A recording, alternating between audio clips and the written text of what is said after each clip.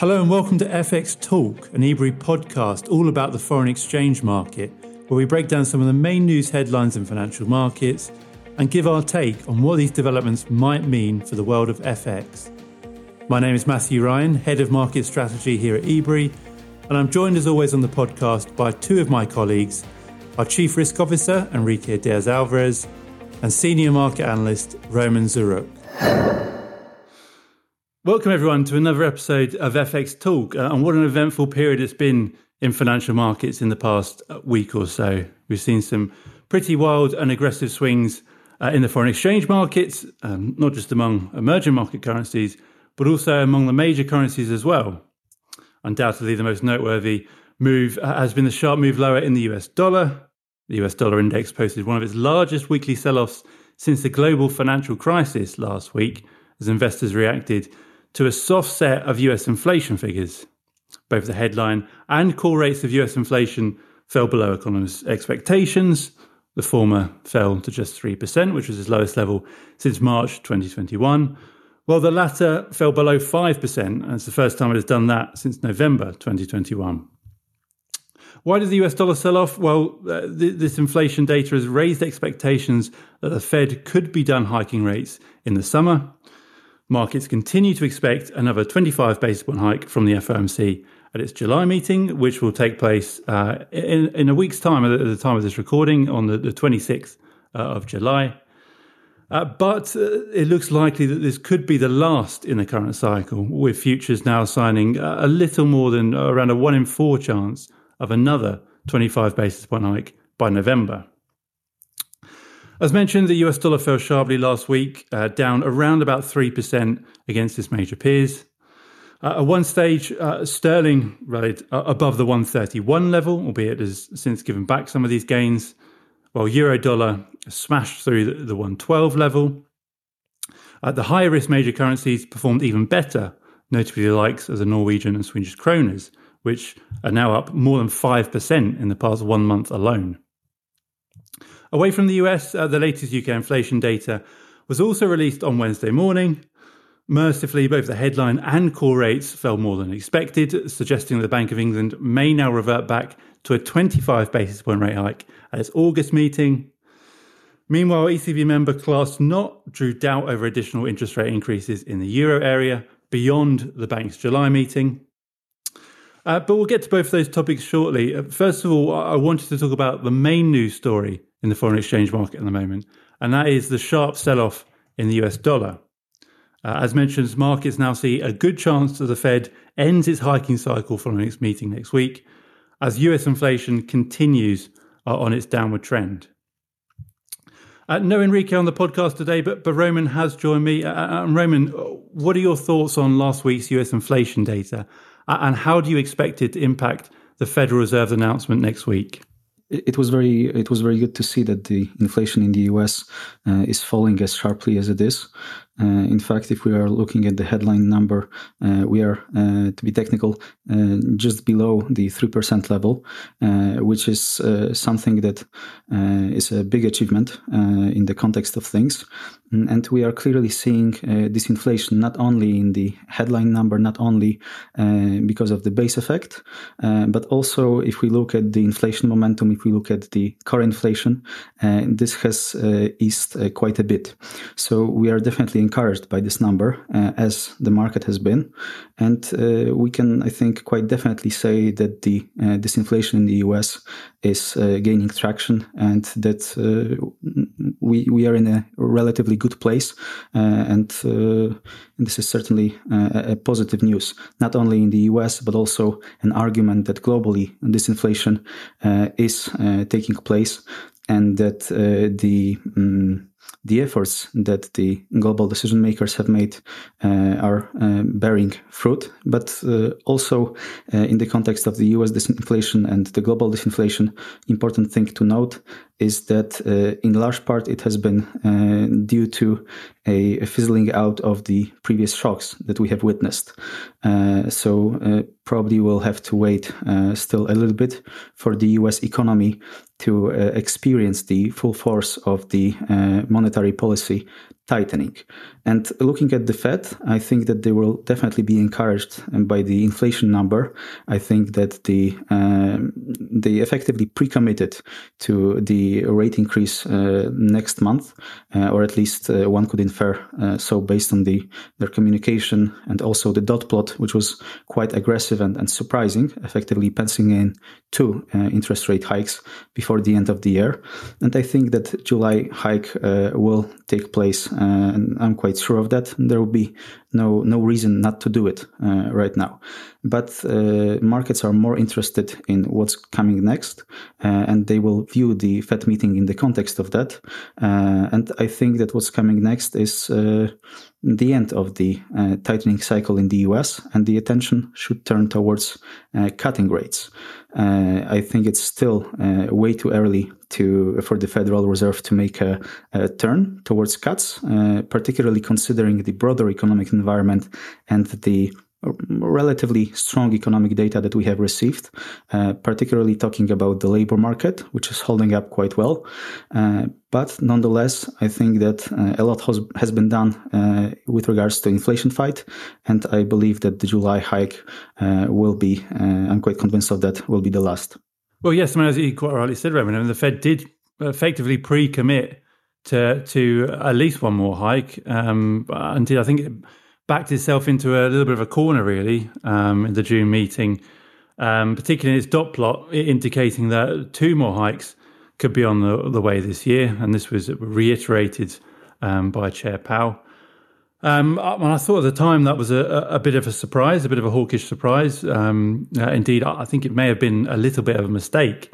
They may have been better taking a meeting-by-meeting approach and waiting for upcoming data.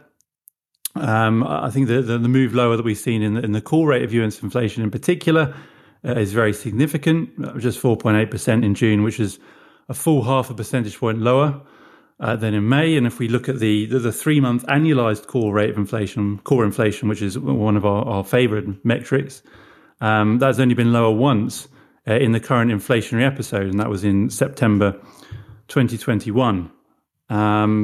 All the while, I mean, the labour market continues to perform relatively well, but we are seeing modest signs of cooling there as well. The latest non-farm payrolls report came in below expectations for the first time in over a year. So, I mean, I agree with you. I think that's enough ammunition to justify the end of hikes. Clearly, as I said, the Fed has backed itself into a corner a little bit, and we will get another rate hike in July. I'm certain of that. I'd be very shocked if we didn't. But as mentioned, even before the latest inflation numbers, I do think this will be the last. I agree with you on that. Whether or not the Federal Reserve indicates as much next week, I'm not too sure. Probably not. They may hint that the end of the hiking cycle could be on the way, so long as we continue to see a downtrend in US inflation, particularly the core index. But that's certainly not a guarantee. But at any rate, I think I'm agree with you. One more hike with cuts to potentially commence first half of 2024, potentially even the first quarter, should the US economy slow more than expected in the second half of this year, which I think, as we've been saying for a while, does open up some more downside in the dollar, I think, at least in the slightly longer term. I wanted to move on now and talk about the recent performance of sterling, as we've had a fair bit of major economic news out of the UK since our last update. Data out last week was largely encouraging. The latest labour report was a little bit mixed. The unemployment rate in the UK ticked up in May, although wage growth did soar to fresh record highs, at least excluding bonuses, rising to 7.3%. While this should allay the squeeze on real incomes, it also has raised or heightened concerns over a possible wage price spiral, whereby higher earnings growth feeds its way through to higher disposable incomes, which keeps prices elevated for longer. Meanwhile, last week's GDP data also beat expectations. The UK economy contracted by 0.1% in May, although this was a smaller downturn than a 0.3% contraction was expected. And encouragingly, worker strikes are becoming less burdensome, with the days lost due to industrial action falling to its lowest level since July 2022 in May. While this data was bullish for sterling, the pound has given back some of its recent gains this morning after UK inflation fell more than expected. The headline inflation measure fell to 7.9% in June, which was the lowest level since March 2022. Well, the core rate also retreated from 3-decade highs to 6.9%. This has put additional Bank of England rate hikes in a little bit of doubt. Markets continue to expect another rate hike in August of at least 25 basis points, though a 50 basis point hike is now only 40% priced in by markets. And expectations for a peak or a terminal Bank of England rate have also dropped rather sharply, and the market now sees a terminal rate of less than 6% in early 2024, having at one stage last week seen a peak of more than 6.5%. But where can we expect UK rates to peak? What are your thoughts on this topic, Roman? This definitely has been a roller coaster with the UK in recent weeks, because we have seen, as you said, strong numbers coming from the labor market, strong numbers on economic activity. But at the same time, right now we have seen a decline in inflation that has been sharper than what the market have expected. So this is quite an interesting environment and an interesting turn in inflation, because as I remember, previously the inflation in the UK has been surprising massively, really, to the upside. So this definitely provides some room for comfort for the Bank of England, but it doesn't mean that the Bank of England can stop raising interest rates, especially considering that the labor market is very strong and the entire economic environment has been much stronger than expected. So I would expect them to continue tightening policy in the coming months, definitely in August. August will be especially an interesting meeting, particularly considering the recent upward surprise in rate hikes, because they raised rates by 50 basis points. And market participants thought that they might do the same in August. But right now, those chances have diminished quite significantly after the inflation print. So it's definitely interesting to see whether they think that there is a need to repeat the move or not. But regardless, I think that they still have more room to tighten monetary policy, and the need is much more pressing than in the US and in the Eurozone also. So I think that we will be looking at rates probably in the vicinity of 6%. When it comes to the terminal rate from the Bank of England, but the bank should remain data dependent. I don't think that they will be particularly signaling what steps they are going to take exactly. And also in the past, when they tried to signal, they often backtracked on their signals later. So I wouldn't really put too much attention on what they communicate. But definitely, I think the Bank of England still has at least a few hikes to do in the coming months. Yes, I agree with you. And undoubtedly, this morning's data is encouraging news, step in the right direction. I think particularly given that the expectations that price pressures should continue to abate in the second half of this year, notably after the government's energy price cap was lowered the 1st of July. And actually, I think additional cuts to the energy cap could be on the way in the coming months, particularly if we look at, say, natural gas prices, which in the UK have dropped by almost 90% since the peak in August last year. So I would continue to expect a downtrend in at least the headline rate of inflation, which could fall below 7% quite easily in July.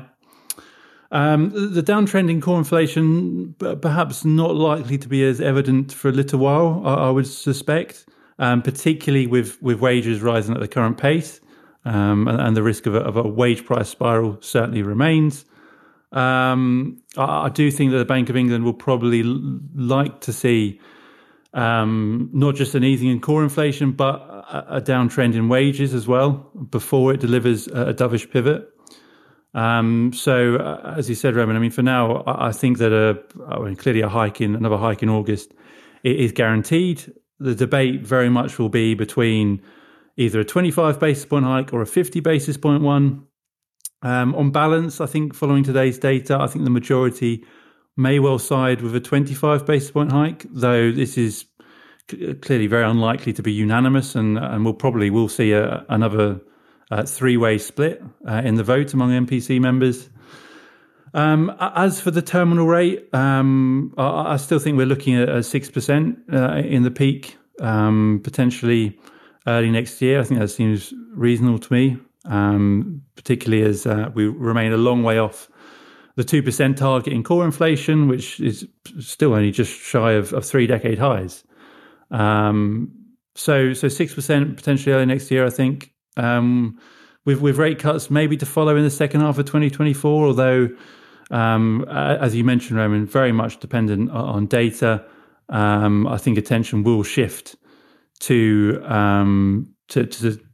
growth and to how the UK economy is performing, particularly that now that sky-high mortgage rates are likely, I think, to feed its way through into weaker activity, certainly in the first half of next year. Brilliant. We're going to move on now and finish off with developments in the euro area. And as I said, the euro has rallied rather sharply against the US dollar in the past week or so, rising above the 112 level. Though actually it's slightly underperformed most of its major peers in that time. Why is that? Well, macroeconomic data out of the Eurozone continues to largely fall short of expectations, including the latest economic sentiment and industrial production data. While senior ECB member Klaas Knot also struck a dovish tone this week. He effectively confirmed that a July hike was on the way, but he said that additional hikes beyond then were not a certainty, but only a possibility. Markets continue to fully price in a 25 basis point hike from the ECB in July. The next ECB meeting will take place the day after the Fed on the 27th of July. But more hikes beyond then are now in a little bit of doubt, with a second in September, now only around a 50-50 shot, according to markets. Now, clearly, this could present somewhat of a downside risk to the euro. Would you agree with that, Roman? And how about you present to me, say, a couple of arguments in favour of a continuation in the euro-dollar rally, and maybe a couple that perhaps favour a move lower? What Knot said was really important, and it had quite a strong effect on the market pricing. The hawks have been pushing for rate increases in the past, and if we see a change in the communication from one of the representatives of the hawk, then it really is a big deal. So I think that the ECB, it only confirms that, yes, July is practically certain, as in the case of the Fed. The ECB was even more clear in pre-committing to the July hike than the Federal Reserve. And when it comes to what comes beyond July, it certainly right now is much more difficult to call than it was previously. I would think that much more difficult because on the one hand, we see the communication from the hawks have shifted a little bit, considering what Knot said, but also the economic data from the Eurozone has not been super robust, particularly looking at the recent PMI numbers. They have been quite disappointing and in line with really a stagnating economy. So this can lead to a shift in approach from the European Central Bank, I think. And beyond July, I still think that we are likely to see interest rate increase, but I'm not so certain that we are going to see multiple of those. I think that, right now I would probably think that we are going to see just 2 interest rate hikes instead of 3, which I thought were a real possibility earlier. But if we were to see some even more disappointing economic data, then it could put in jeopardy another interest rate hike beyond July, and that I think could pressure the euro. So that would be one of the arguments in favor of the euro decline if we were to see further disappointments in economic data. And in the next couple of days, I think we'll be looking at the new PMI numbers. So they would be one of the most important economic numbers that I'd watch with regards to euro. Also, when it comes to Eurozone, the inflation number is certainly important. If we were to see sharp drops there, then the euro would naturally probably also decline. On the other hand, the sell-off in the US dollar that we have witnessed recently have been quite massive. And I think that it would be possible for the euro dollar to drop on the basis of that the extent of the recent move has been very significant. And in fact, this would be probably my bet that in the near term, there is more downside risk to the euro than the upside potential for the currency to break even higher than it is right now. When it comes to things that could be positive for the currency, if we were to see strong economic data, higher or more embedded inflation, then this could lead to a upward repricing of rate expectations and support the common currency. Also, if we were to see a shift in sentiment with regards to China, for instance, this could also help the common currency because the string of news that we have seen from recent months have been really negative from China. And I think investors are as negative as can be. But if we were to see real changes there, then this could help to improve market risk sentiment, and China is an important trading partner for the Eurozone. So I think that in this context, the Euro might also benefit a bit more. So those would be my arguments in favor and against of the Euro. But I think that in the near term, there is more potential for the Euro dollar to reverse recent gains and give away some of those gains. In the medium and longer term, I think the pair has still room to appreciate. Interesting. Yeah, I mean, look, from my point of view, and I think this recent repricing in rate expectations that we have seen in the Eurozone, I actually think is a little bit of a slight overreaction. We look at core inflation still running very hot. Let's not forget that the last core inflation print actually exceeded expectations and rose up to 5.5%. Yes, economic data has been soft, but I still think a couple more hikes at least are on the way. And this is now not fully priced in. So that does, I think, present some potential upside risk to the euro.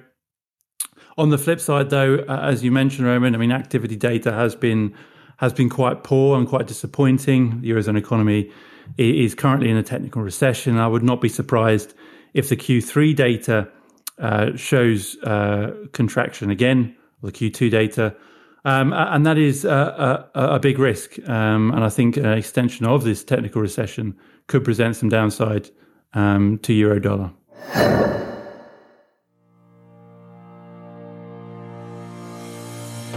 And that's it from us. If you're keen to hear more about our thoughts on the FX market, visit Ebury's website or follow us on social media.